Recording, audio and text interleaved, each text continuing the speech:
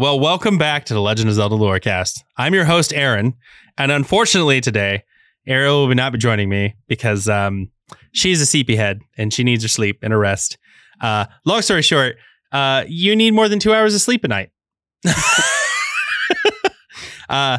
We had a birthday celebration. We had to take our daughter to a promised concert, and it ended up being a long, long night. So Ariel's not with me today, but I do have somebody just as lovely and wonderful. Our lovely goddess level patron, Kex. Hi, Kex. Hello, everyone. So instead of our usual theory episode that we do, I thought I'd do a little spin. I've been promising for a while that we were going to do a Master Sword patron only episode. And I was talking to Kex before the recording that I feel like the Master Sword is an important asset to the games as a whole. And it wouldn't be fair to exclude you, the listeners that aren't patrons, out of this information. So instead, I've got some other ideas I'm cooking up for the patrons only. But today we're going to do the Master Sword episode. And we're going to go through its evolution, its powers throughout the series, and I believe where it can be found in each one of the games, right, Kex? Yes. If we have time to, I may mention a few sort of replicas of them that have popped up throughout the series as well. Ooh, I would love this. All right. So let's get started with a little bit of G-Wiz info on our Master Sword here. The Master Sword is also known as the Blade of Evil's Bane, the Legendary Sword, the Sword of Legend, the Master Sword of Resurrection, that's a key one, the Sword that Seals Darkness, and the Sacred Sword. I will coin that it is also known at one point as the Goddess Sword. So a sword of many names, if you will. Yes. So let's, now that we know what it's been called throughout the ages and different things and different games, let's talk a little bit about its development here. The Master Sword was originally crafted by the goddess Hylia as the Goddess Sword, and then it was later reforged by the goddess's chosen hero, which is our Skyward Sword Link. And during that time, it was also inhabited by the spirit Fi. It was reforged by bathing it in the 3 sacred flames that were located across the realm that would be eventually known as the Kingdom of Hyrule. So this is where we've got it here. So I guess this is what I'm going to throw over to Kex and ask, where has it been this whole time? Where can we find it at this point in the timeline? Once we take a look at the pre-split timeline, after the events of Skyward Sword, it steals away the Spirit of Demise so that Fi can essentially get Demise's spirit to wither away with him. Once this happens, the Interloper War occurs. Now, as far as we know, the Master Sword was not involved in the conflict, although new information could come to light any day for all we know. Mm-hmm. What we do know is after the Interloper War, Roru, the Sage of Light, then resolved to hide the Triforce away and attempt to ensure that the same thing does not happen again in the future. He then constructs the Temple of Time, the Door of Time, presumably the 3 spiritual stones, and uses the Master Sword as the key to enter the sacred realm. So at this point, the Master Sword is within the Temple of Time, and it is here that it stays throughout the events of Minish Cap and the events of Four Sword. We will not see it again in the pre-split timeline until at its end, the Ocarina of Time. So I want to add something here. That our Master Sword, as we know and love it in the Ocarina of Time, doesn't actually become the Master Sword until it first is bathed in these 3 flames, as we've discussed. Yes. The most important of those flames being Din's flame, which gives it the power to repel evil, and then gets augmented by a blessing from Zelda, which changes it into the true Master Sword. I always found it ironic that it was Din's flame that, as I recall, I think the text box said it imbued the blade with a sacred white light which demons revile. That always sort of struck me as ironic, simply given that the one that the blade is mostly raised against is Ganondorf, who wields Din's piece of the Triforce. I thought that very same thing. I justified it in my mind via this. In real life, sometimes when you fight wildfires, you have to do a pre-burn. You have to burn off a certain point of the wood line or shrubbery or whatever to create a dead point, a dead zone in fire. Okay? Yes. I think of this as a similar thing. So we know that the light that is given to the blade is a piercing white light that has the ability to destroy and seal away evil. Yes. Meaning it is not equal in power to Ganon's in the aspect of it is basically cutting off Ganon's source to Din's power. When it purifies or seals, it's cutting off. It almost feels to me like it's cutting off the ability for that entity to utilize the power that it's come to know or, have the ability to manipulate. It's cutting it off. It's sealing it off, which is how it's able to seal away evil with ease. It's kind of the way I picture it. That could very well be. I will say you are tempting me to get into my theory on why the golden goddesses are not truly good or evil, but that is a topic for a much different episode. That is going to be a golden goddess level episode. Okay, we're going to dive back into some of the history here. Yes. So the Master Sword is often seen to be... It's almost like it has a mind of its own, which we now know why, thanks to Fi. It chooses its wielder. Now, it's always a hero, and that hero always has to prove its worth to utilize the blade. It always has to do some sort of trial of courage, wisdom, or power. So however the hero is in that current timeline, they always have to prove themselves through 3 acts of courage, wisdom, power. And this, I believe, is because of the flames that were used to forge the original Master Sword. What are your thoughts on that, Cax?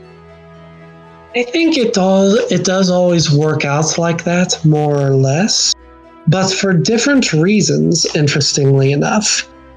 For example, in Ocarina of Time, where we left off, we do collect 3 artifacts that are tied to one of the 3 golden goddesses each. But if you look closer, that is actually to open the door of time.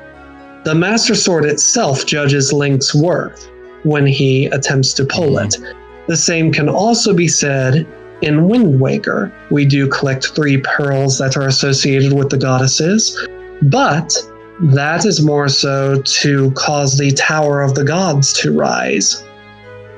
What I find very interesting is that what you are speaking of, the Master Sword itself, specifically requiring the hero to prove his power, wisdom, and courage, we actually see predominantly in the Fallen timeline. Almost as if the Master Sword is thinking, I had a hero that failed. I have to make sure that this next one is up to the task. And indeed, even if you do find the Master Sword in Link to the Past or Link Between Worlds, you cannot pull it if you do not have the 3 pendants. I know I tried multiple times.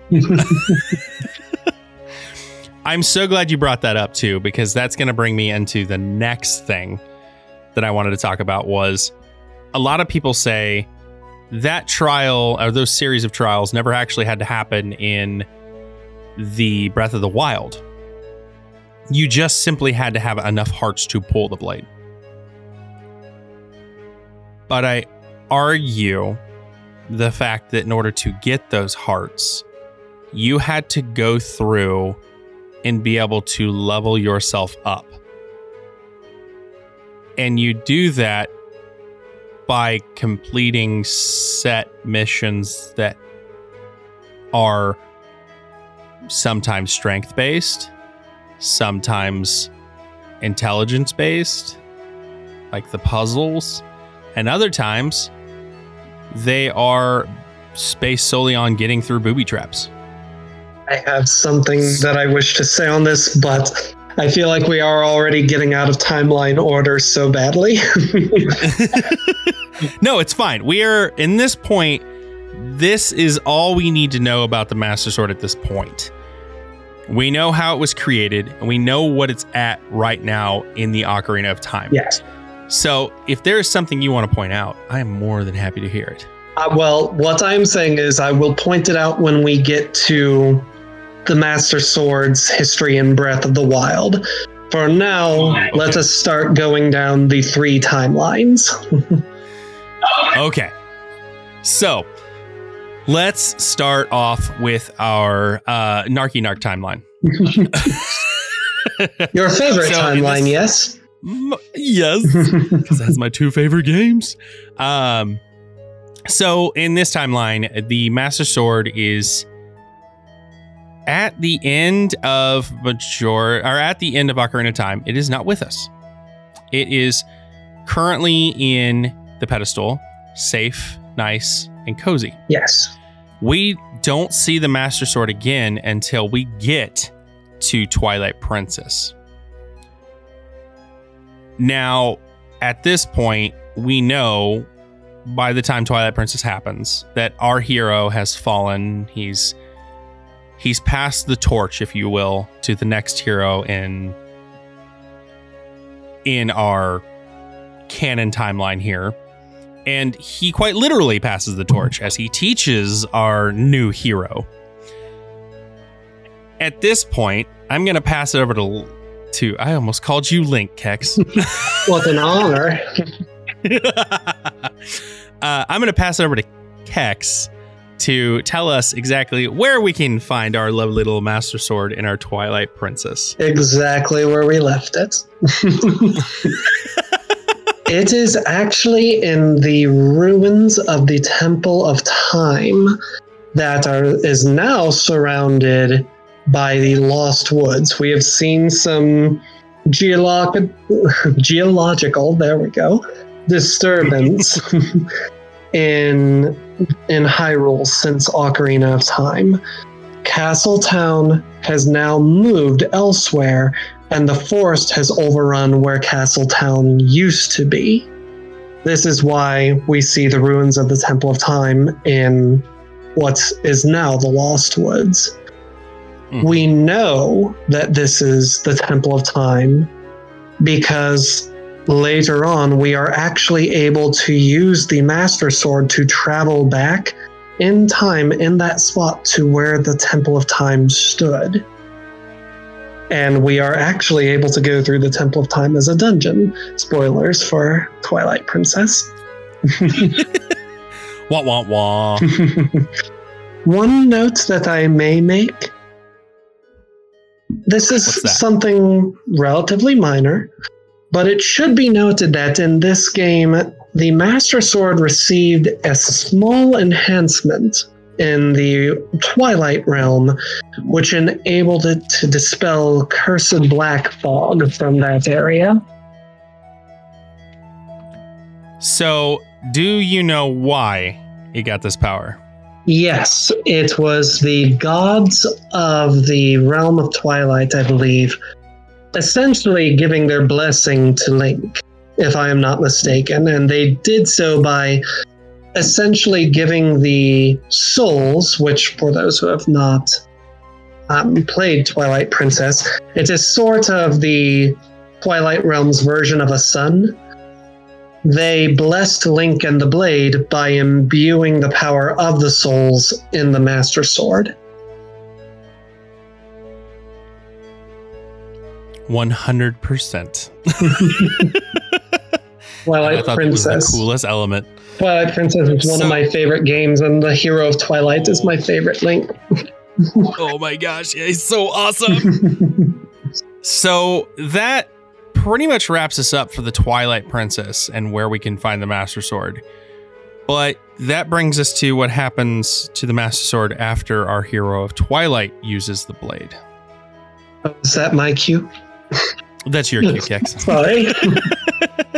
So after this point, we actually do not see it again in Breath of the Wild until Breath of the Wild, as the final game in the child timeline revolves predominantly around the Fourth Sword. However, a couple of observations. We actually do use the Fourth Sword for the first and last time against a resurrected Ganon. It should be noted that it is here that the differences between the two swords are made plain. Although the Master Sword, true, cannot split the wielder into four, the Fourth Sword has significant problems dealing lasting damage to Ganon.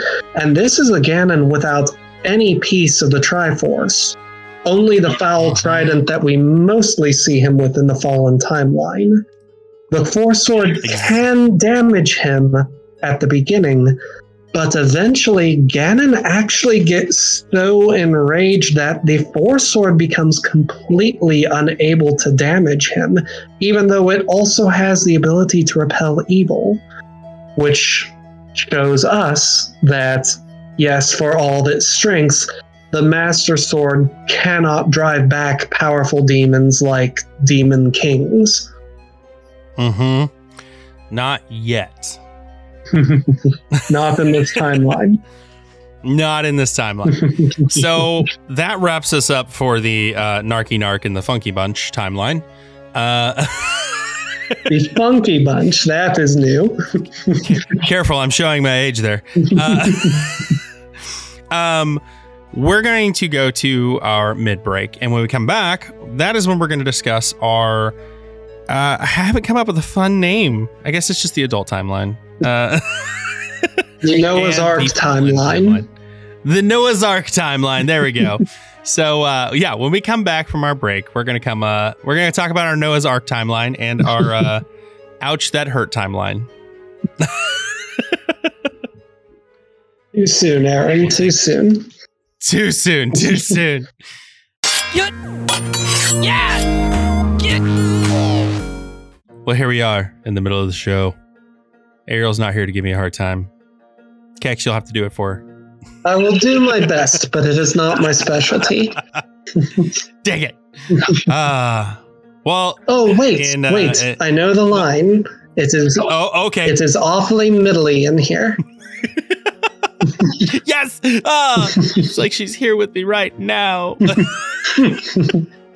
But yes, it's awful middly in here. And what we do in the oh so lovely middle of the mid-break, Kex, what is that we do? Well, not to sound narcissistic, but I do think you thank the patrons.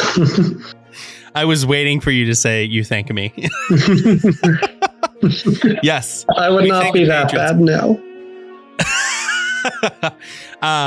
Unfortunately, some of our patrons couldn't make it with us tonight, but that's okay. We'll have another patron chat episode soon, and we'll get to see them there. Deadeye, if you are listening, we miss you. We miss you, Deadeye. We have some new people that will be joining us in the next episode, but we also have some new patrons. So we have, of course, our returning and oh so lovely goddess level patron, Kex. Thank you. And no, thank you.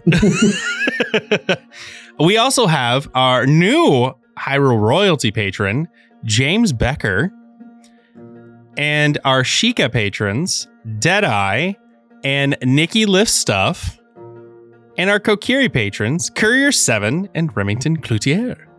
So, a huge thank you from us here. And I figured I would give a little tidbit to what this stuff goes to with you as the patrons. This stuff actually pays for us to be able to give stuff back to you more than you're paying us to do this show. That is an important part of why we have Patreons for these shows that we do, because we want to give more to you as the fans. And in order to do that, we have a lot of behind the scenes things that we have to fund. But in addition to that, we also have a lot of things we have to fund for surprises and gifts and things like that we love to send you. Kex, you got, besides the oh so lovely Save Clarence mug, I believe you got... It's a free Clarence! I believe you got a lovely mug from us not too long ago. Yes, we did. 2, actually. And King also got a wonderful shirt. See? And so, yeah, this is what a lot of the Patreon funds actually go to. It's giving back to you as the fans, because this is our way of saying an extra special thank you. Each one of these designs on the shirts and the mugs and all the other stuff we do is handpicked and designed by me and Ariel. I painstakingly designed these for hours on end. A lot of thought and care goes into these things. So in addition to our words of thanks every middle, this is what we give to thank you for being so awesome and donating to us. So yeah, but that does not take away from our listeners at all. Thank you for listening. Thank you for giving us your ear for anywhere from 45 minutes to an hour and 10, pending.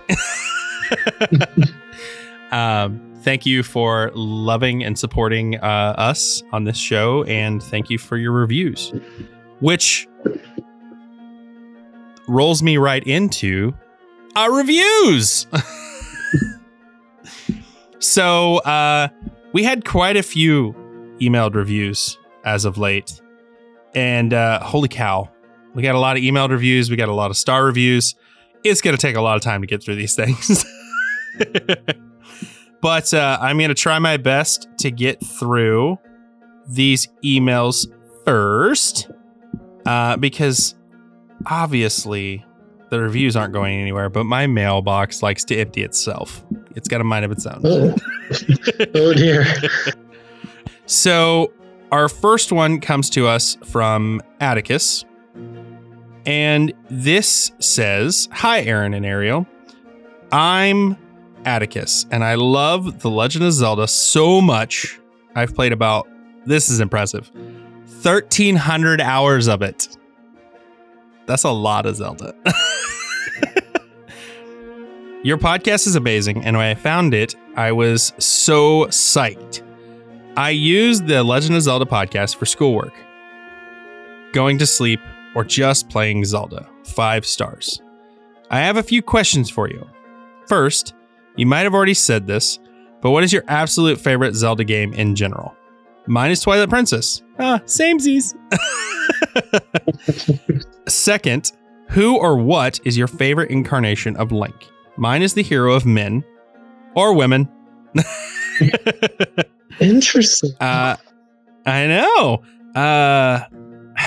I would have to say my favorite incarnation of Link is the Breath of the Wild Link. I like Twilight Princess. It's a great game, but the Breath of the Wild Link seems so much more of a scorn hero. And I love that. Breath of the Wild Link is almost 2 links in one. The before the resurrection and after. Before, he is very stoic and serious like the hero of time, but after, without all that pressure that from his previous life, because he forgot it all, he actually is quite a funny individual. Yeah. So, that being said, it finally ends with, and I thought this was perfect to do here. Do you mind telling Kex that she has a really nice voice? Oh. Thank you. I appreciate that. So I saved this one for you. I saved this one specifically for you, Kix. Well, what was the name of that person again? This was Atticus, our friend Atticus. Atticus, thank you so much. That means more to me than you know. So if I haven't read your email yet, don't worry, I will. But for sake of time, I'm having to dig through it. I think I'm gonna read some of our oh so lovely new Apple iTunes reviews, and we're gonna start with let's see here. We're gonna go with 2022 Zelda Nerd. I don't think I've read this one yet, have I? I'm not good with usernames. I apologize. Well, we're gonna rate it anyway. 5 stars. Zelda. I just love Zelda, and I am playing Ocarina of Time and love it. I am a Zelda nerd. Us too. Perhaps you could tell. Perhaps. Yeah, maybe just a little bit. Maybe just a little bit. The next one is WW. Well, I'm gonna try this. It's Walker, but it's W Walker 067. 5 stars. Been waiting for a podcast like this. I periodically return every few months and search Zelda lore podcasts to see if I can even find anything that I like. This is finally what I've been looking for. This makes my day at work so much better being able to listen. I'm only sad that I've caught up on every episode now and I have to wait a week for another one. Thank you guys. I hate having to wait to do these. Kex will tell you I have a lot of fun behind the scenes doing these. Oh, yes.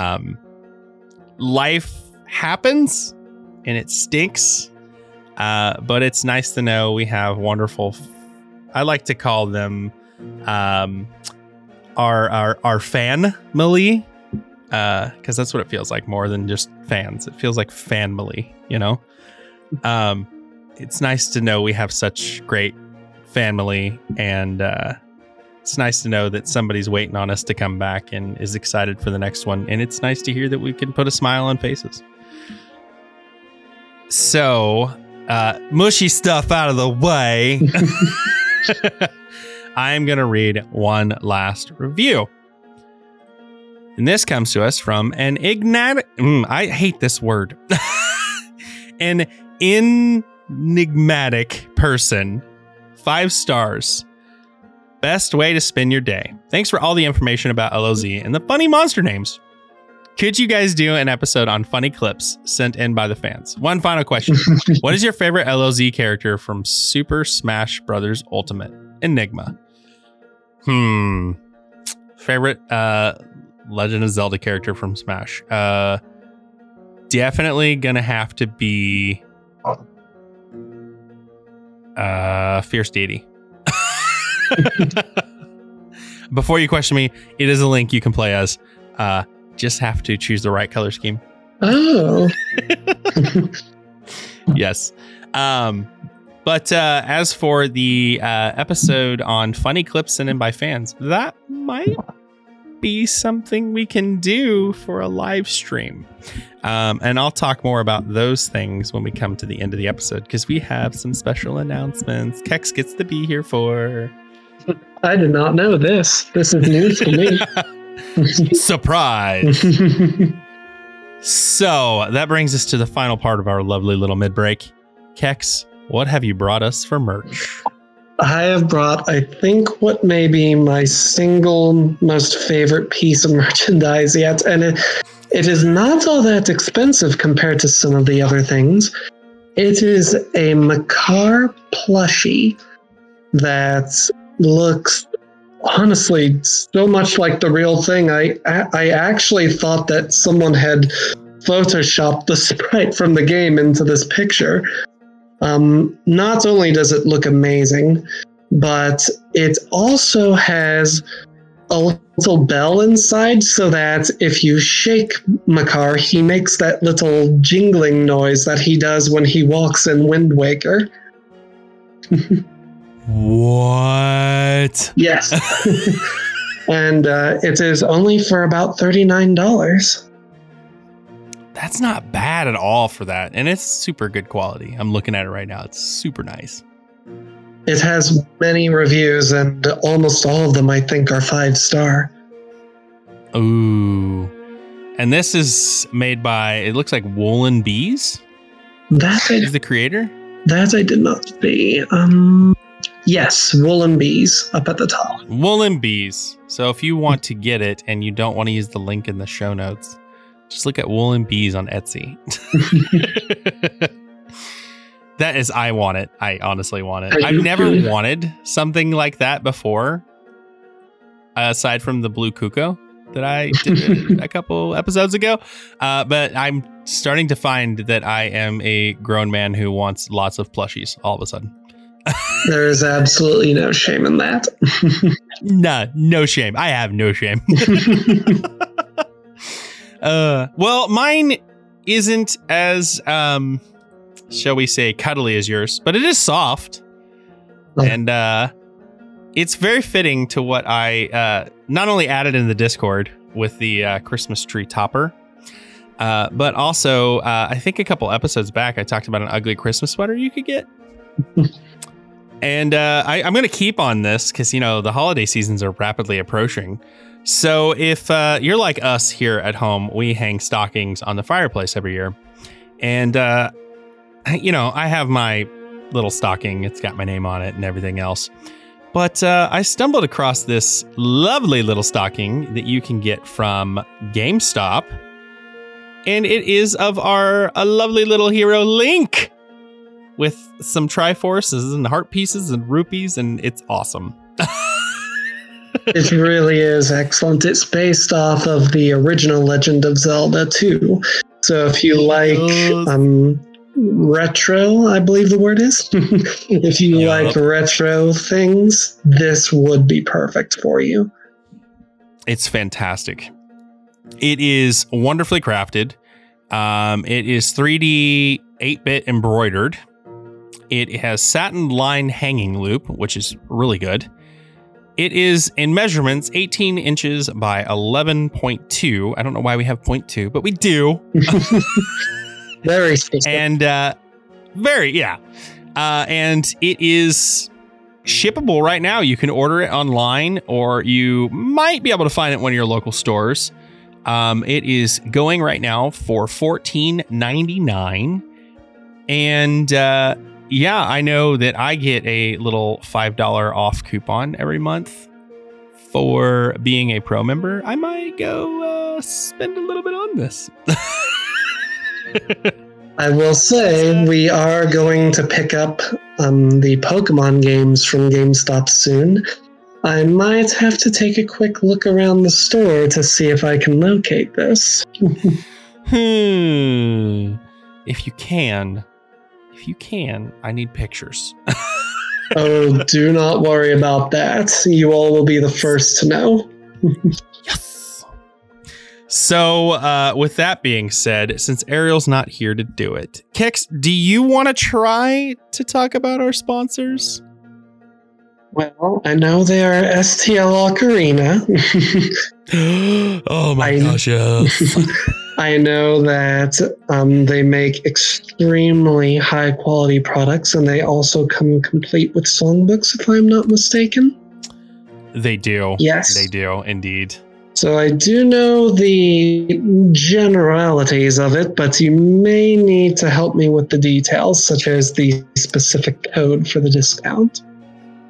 So, I got you. Don't worry. Thank you. I appreciate it. So something I want to focus on that they've just recently rolled out in advertising during this lovely holiday season is a new and improved durable plastic ocarina for our lovely beginners like myself. It's durable. It's great. It's easy to play, and they've made it extremely affordable so that you don't have to run out and get one of their porcelain nicely crafted ones that are a little bit more expensive. They're still fairly priced and good, but I mean, if you're just a beginner, you don't obviously want to throw $60 at this thing right away. So you can get a 12-hold tenor C major ocarina right now on their website for $25. And that is with a already existing 17% discount. But if you enter the promo code at checkout, LOZLore10, it'll save you an additional 10% off on this. And that's fantastic. You got a cheap ocarina for cheaper. But Kex, you nailed it on the head. They have wonderful craftsmanship, great customer service. In fact, I just went to their website while we were doing this recording to make sure I got all the home run hits on this new ocarina they've, redeveloped. And I immediately, upon sitting on the website for maybe 2 minutes, got a representative to text me on their little text app saying, "What can I help you with? I see you're looking at this. Is there anything I can help you with?" What? Fantastic customer service. I know. Fantastic. If anything ever goes wrong or you have any issues, they are right there ready to help you gung-ho all the way. All you need now is a tutor for your training montage for your upcoming battle with Ariel. They have that too. They have YouTube video training tutorials, so your boy's on them. But yeah, go check out STL Ocarina and make sure you use that promo code LOZLore10 and get yourself 10% off at checkout. So that being said, let's wrap us into the end of this episode and talk some more Master Sword facts. Yes. Okay, here we are at the end of the episode. But we got plenty of stuff to talk about. And for time's sake of this episode, we're going to be kind of brief here. We're going to focus more on where it can be found, what its powers are, and where it gets placed at the end of each of these lovely little parts. And let's start with none other than Wind Waker in our lovely adult timeline. We'll start at the beginning. That's a good place to start, right, Kex? Yes. Agreed. So, Kex, take me home. Where can we find our lovely little Master Sword in the Wind Waker? This time it is no longer in the Temple of Time, as the Triforce is no longer in the Sacred Realm and does not need to be protected. This time it is sort of, the Pedestal of Time has sort of had a new Hyrule Castle built around it. And it is here that the Master Sword can be found.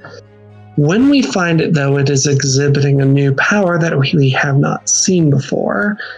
It is time-based. Someone has used the Master Sword as a means to actually stop time in the castle itself and freeze Ganon's invading army in place for all eternity. The spell is not undone until the Hero of Winds pulls the sword from the pedestal once again. Now, there is one other interesting fact on this timeline. Here, for the first time, we see that the power to repel evil must be prayed into the sword in a way.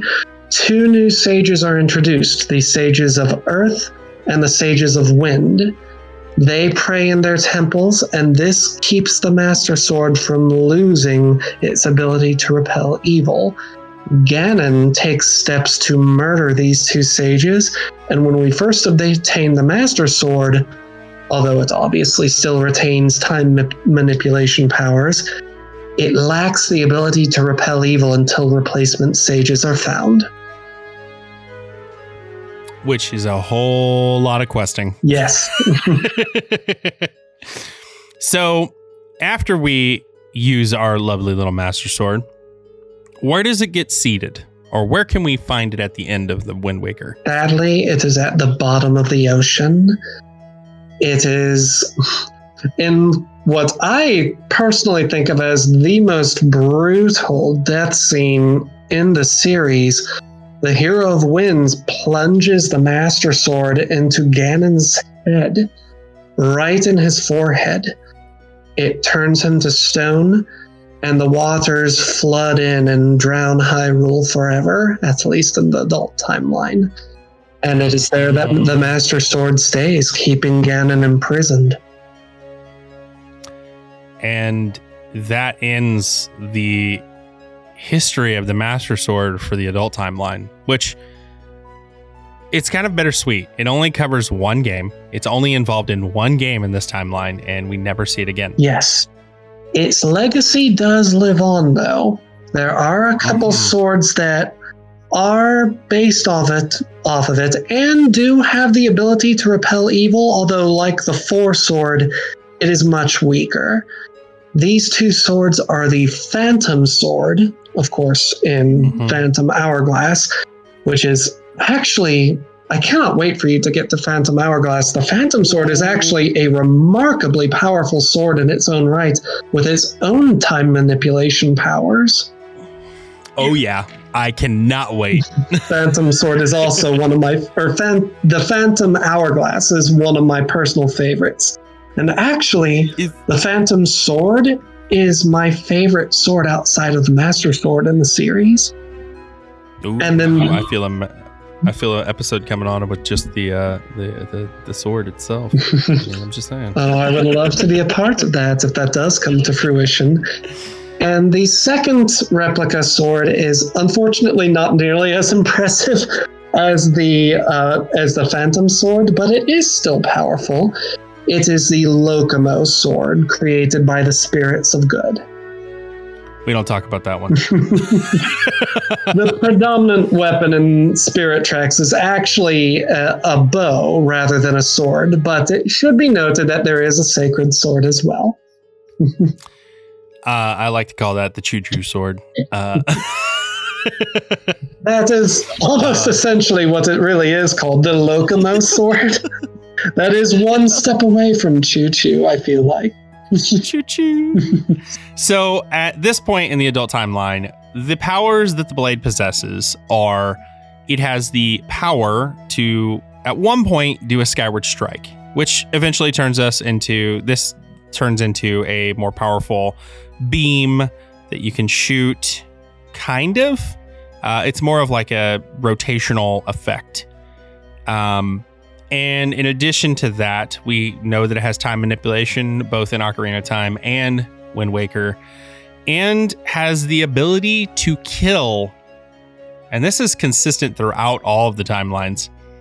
It has the ability to kill anyone who is too weak to wield it. Yes. Including Link himself, if he is not trained up enough, as we will see in Breath of the Wild. Yup. And the last ability that is shown to us through this timeline is that it has the ability to repel evil, like we've discussed multiple times. And while these are... Oh, sorry. Oh, you're fine. I was just going to reiterate, while that ability is imbued in most sacred swords in the series, the Master Sword's ability to repel evil far eclipses, any other sword in the series' ability to do so. The Master Sword is a completely different scale of holy weapon. Oh, yeah. So that jumps us over to the last timeline we have to discuss, where our Master Sword is the Fallen timeline. So this is the timeline where we presume Link has fallen in the battle to Ganon at the end of Ocarina of Time, resulting in there being no hero. So, Kex, take me home. Our hero is dead, fallen to the dire, devilish enemy that is Ganon, and our sword lays there. Where can we find this sword when we pick back up in A Link to the Past? Once A Link to the Past starts, it is in the Lost Woods, similar to where we find it in Twilight Princess. It can be presumed that the pedestal is once again in the ruins of the Temple of Time, and that Castletown has moved. As we previously hinted, though, the main difference that we see here with the Master Sword than in any other timeline is that the Master Sword itself now requires further proof that the person attempting to pull it is worthy of it. Mm-hmm. Before you can even take the test to pull it, you must acquire the appendants of courage, wisdom, and power. If not, even if you take the sword, nothing happens. To your earlier point, it will not even deem you worthy enough to kill you. Mm-hmm. I learned that the hard way too. So, we've got our Master Sword. We triumph over evil. And then we're like, wow, it's a pretty cool sword. What do we do with it at the end of Link of the Past? This irritates me beyond belief, by the way. Despite the fact that this hero is going to go on 3 more adventures, he does lay it to rest back in the Lost Woods. And I'm gonna spoil it here. It stays there for a very long time. Well, not too long. The Oracle games, but one thing too, the Master Sword again in this game receives enhancement from Dwarven Blacksmiths, actually. One of the only time we see the word dwarves appear in the series. Mm-hmm. That is all I had. We're going to get into that when we start getting into the Fallen timeline, because it is very interesting why that is and what this is referring to. But yes, we get a nice mighty upgrade, and this upgrade just kind of makes it more powerful, and it goes through a couple tempered different forms, finally resulting in the Golden Sword, or the Master Sword level 3. Yeah, is what it's commonly referred to. And at this point, it's super OP. It's super powerful. Yes, one of the most powerful versions of the blade in the series, I think. Yes, actually, yes. This blade version is no longer held back in the limits to what it can banish or destroy in the realm of evil. It just does. That's just what it does. It just is. Yes, the only thing that gives it pause is Ganon himself. And even that is because he has the entire Triforce at his disposal in this game. That is what it takes to stand up to this Master Sword. Yeah, it's a beast. So, not really any other awesome enhancements here, but we skip on over Link's Awakening because it is still laid to rest in Link's Awakening. Yes. And that brings us to one of Kex's favorite topics, Oracle of Seasons and Ages. It is oh so confusing, but I do love it. There are so many different ways, as we actually covered just before recording, to obtain the Master Sword in this, but there is only one true canonical way, I believe, is what our research found. Yeah. And that is to find it right where we left it. The same Link retrieves it right where he left it in the Lost Woods once again, which actually means that the Lost Woods is on the border between Hyrule and Holodrum when you think about it. Mm-hmm. It's kind of interesting, the placement of this one. We'll get to that too.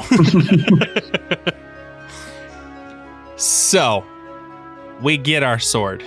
And unlike the other games, the Master Sword in this isn't used as a major focal point sword. You can beat the game without it.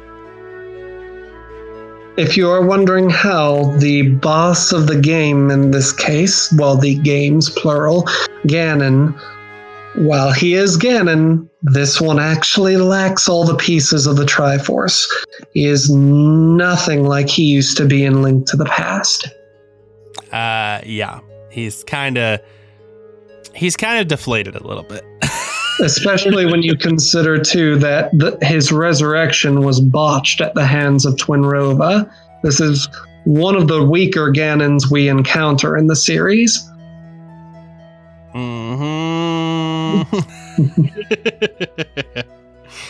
So, again, we're done with the Oracle of Ages and Seasons. And since this is not a you have to achieve it kind of thing, you don't have to get the sword. That leaves me wondering, Kex, where in fact do we find the sword moving forward? Where do we put it at the end of Ages and Seasons? Well, I'm not sure if it is actually shown in the game. However, once we come to Link to the Worlds, it is, of course, right where we left it. In the Lost Woods once more. And here again, because we are still in the Fallen timeline, and it almost seems as though the Master Sword is traumatized from losing a hero.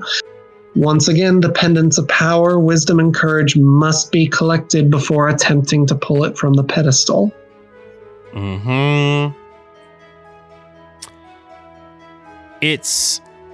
I do like this.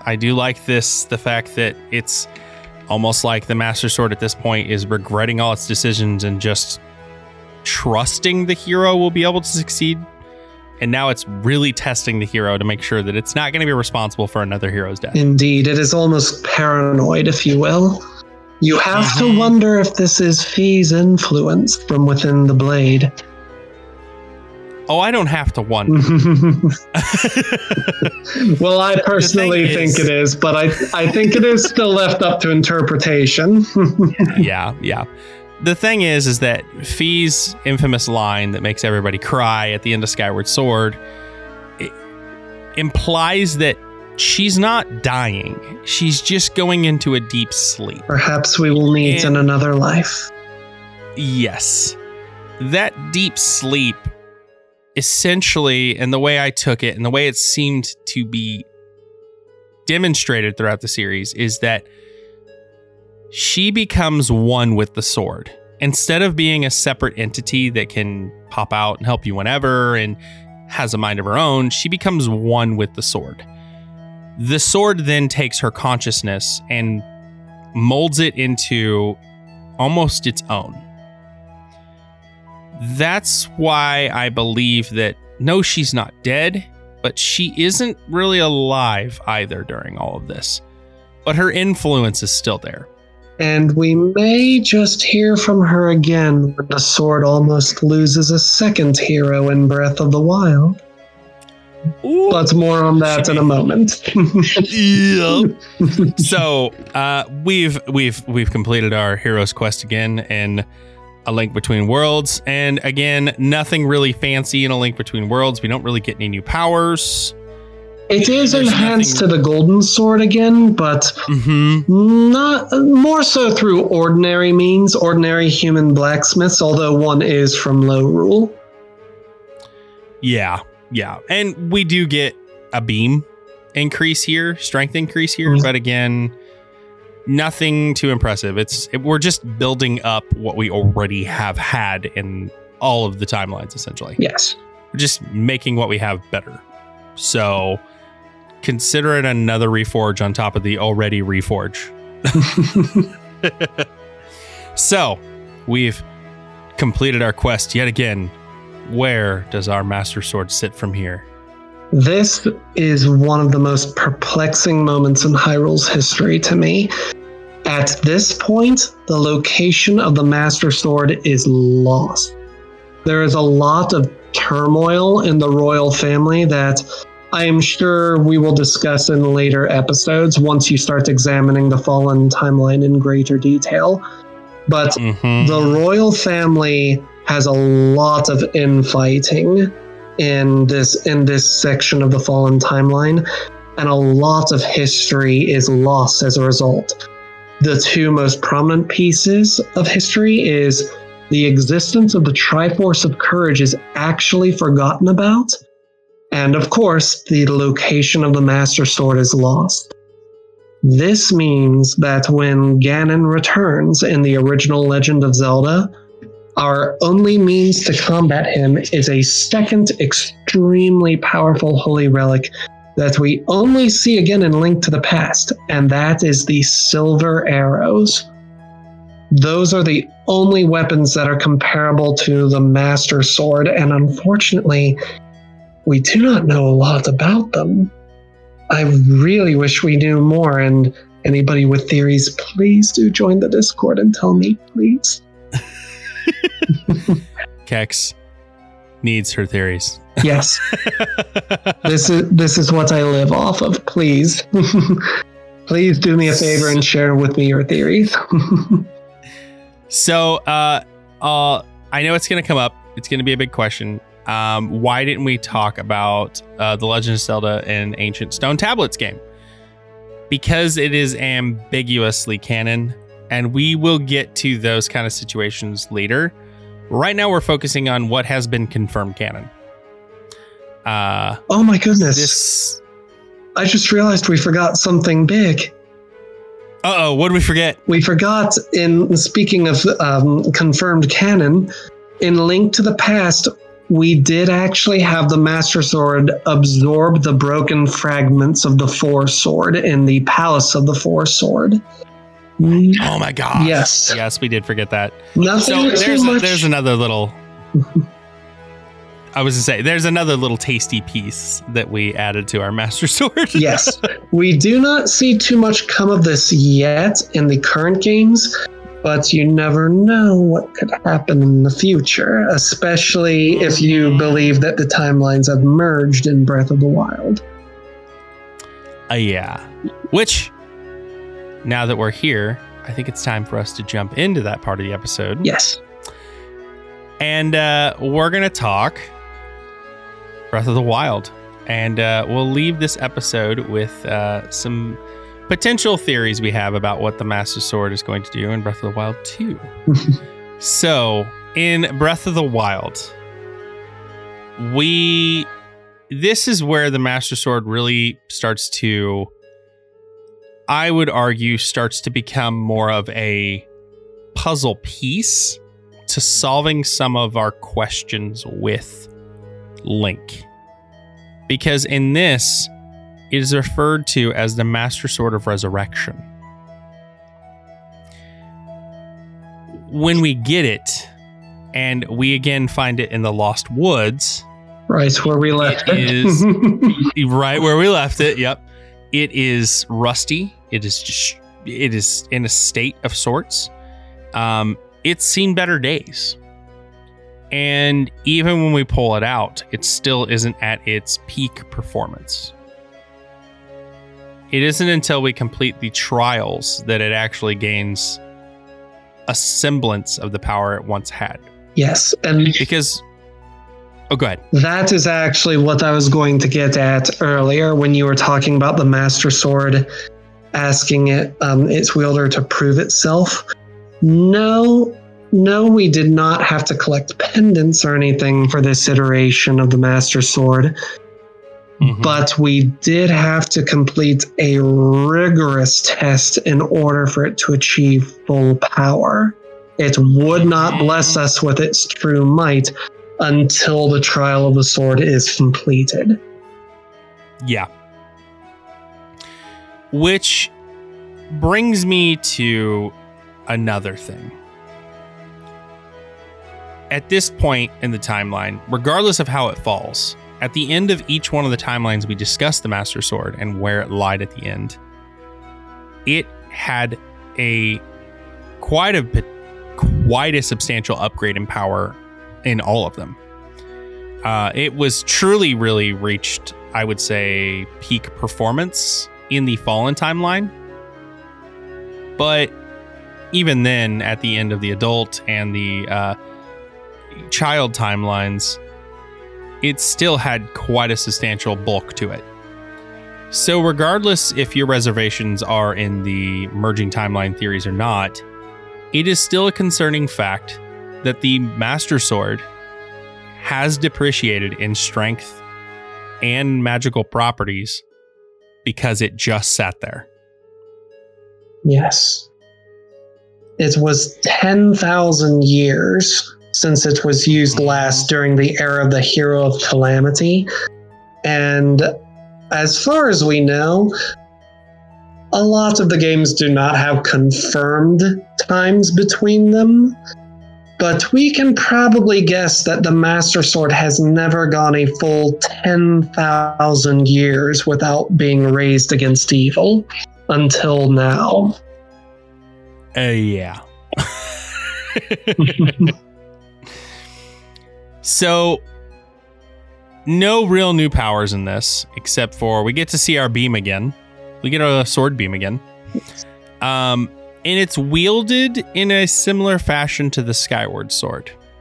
And it's, the Skyward Sword Strike. It doesn't use it in the exact same manner, but the way it is wielded, holding it up over your head and, finally sending the weapon in a general area is a similar fashion. And speaking of Skyward Strikes, Ooh. It is in this game that we at long last, and this is going to be difficult if you have not played Skyward Sword, but in this game, in 2 instances, you can hear the Master Sword make what is definitively the sounds. When she talks in Skyward Sword, it sort of sounds like odd chimes. It makes those exact same sounds here twice. Once to Zelda, when it is informing her that Link can still be saved if she takes him to the Shrine of Resurrection.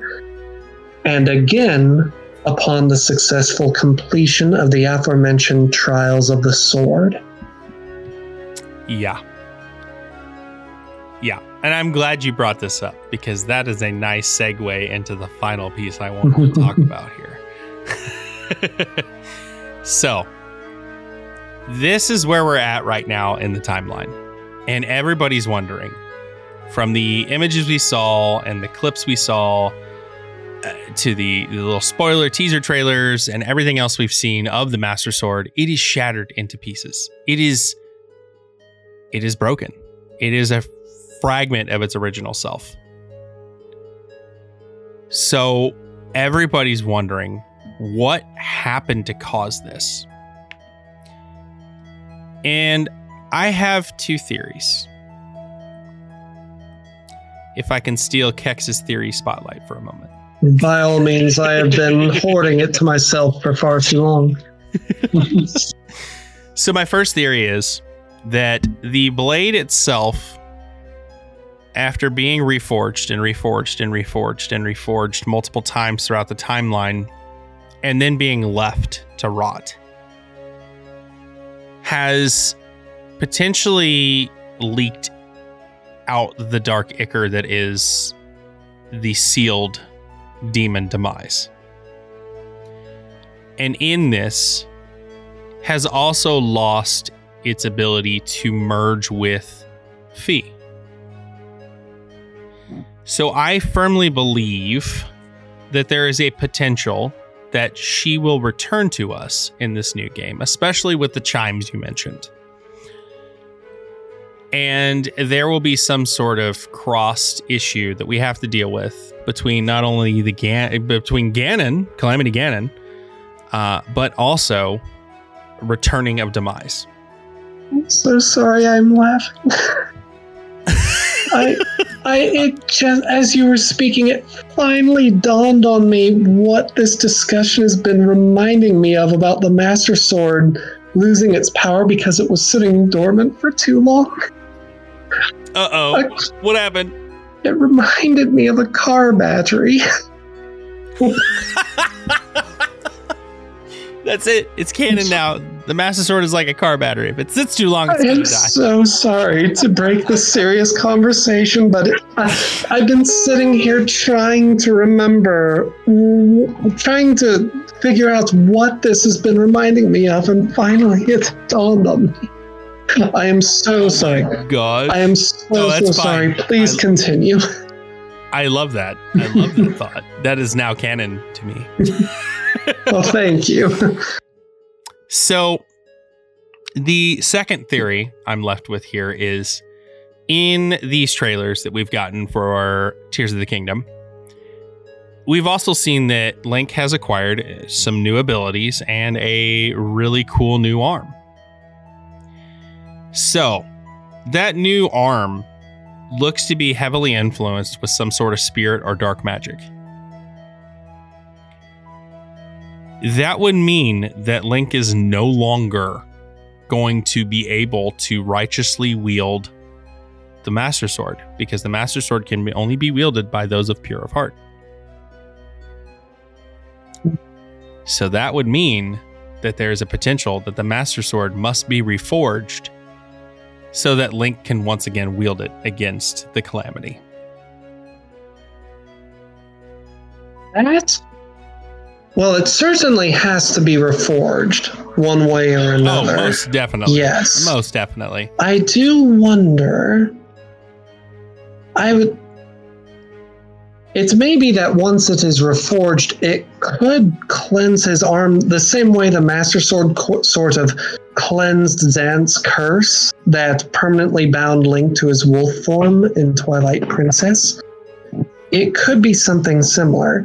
There is also a notion that I am entertaining. Once before in this series, we have seen a sacred sword be completely shattered and reforged, and not lose power, completely shattered. That was the Picori sword. It was a powerful blade in its own right, but once it was shattered, it was eventually reforged into what we know as the Four Sword, and it was a vast improvement on the Picori sword in every way. I wonder if the Master Sword, when it is reforged, I wonder if it will even be the Master Sword anymore, if it will be something as crazy as this sounds, far superior. Well, I mean, in the Russian translation for the Master Sword, it is called the Supreme Sword. I did not know that. That's interesting. Yeah, the Russian translation translates to Supreme Sword. And it's one of the only languages that does translate into a different language. So it's certainly an idea that I also am entertaining at this point. Because it's not an impossibility, and you said it best. We've seen it before. But as always, anything could happen at this point. May cannot come quickly enough. Oh, yeah.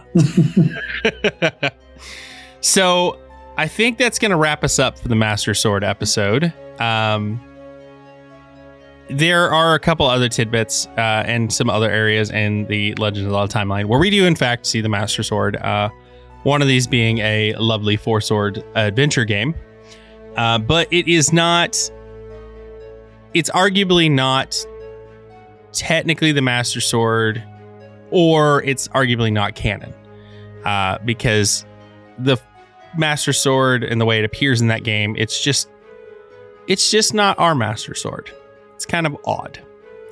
And there are other circumstances of this happening throughout the series. But these are the ones we discussed in this episode are the canon Master Sword drops. Yeah. This is where it is. So that is why we did this the way we did it, if you have questions. So, first off, I want to say a huge thank you to Kex. Thank you for joining me, Kex. You are very welcome. Thank you for having me. And as always, it was lovely to discuss these things with you. Agreed. So, before we sign off, I promised there are surprises that I have to discuss. Oh, yes. So, before we sign off, these surprises are still going to be... I still can't give affirmative details on these things yet. But what I will say is we have some projects behind the works. Kex knows that we have been heavily behind the scenes working on some new shows that we're talking about rolling out here pretty soon. One of those being a lore cast that will focus on another popular video game series that is coming out with a new game relatively soon. But that is screaming.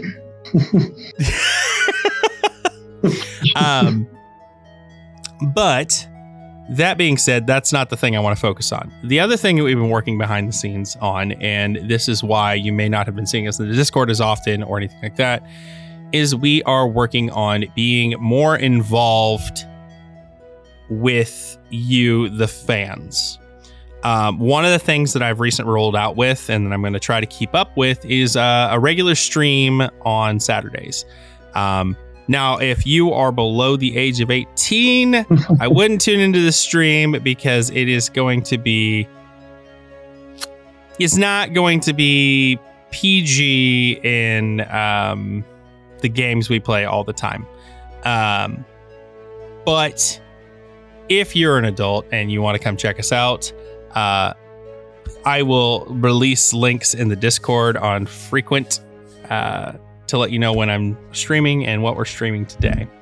That's just one thing, because these streams are also going to be more involved with playing with you, the fans. And then moving forward from there, we're also planning some charity events moving into the next year. And these charity events are going to be extremely heavily impacted by you, the fans, of all the shows we do at the Fumbling 4 network, within the Robots Radio Network.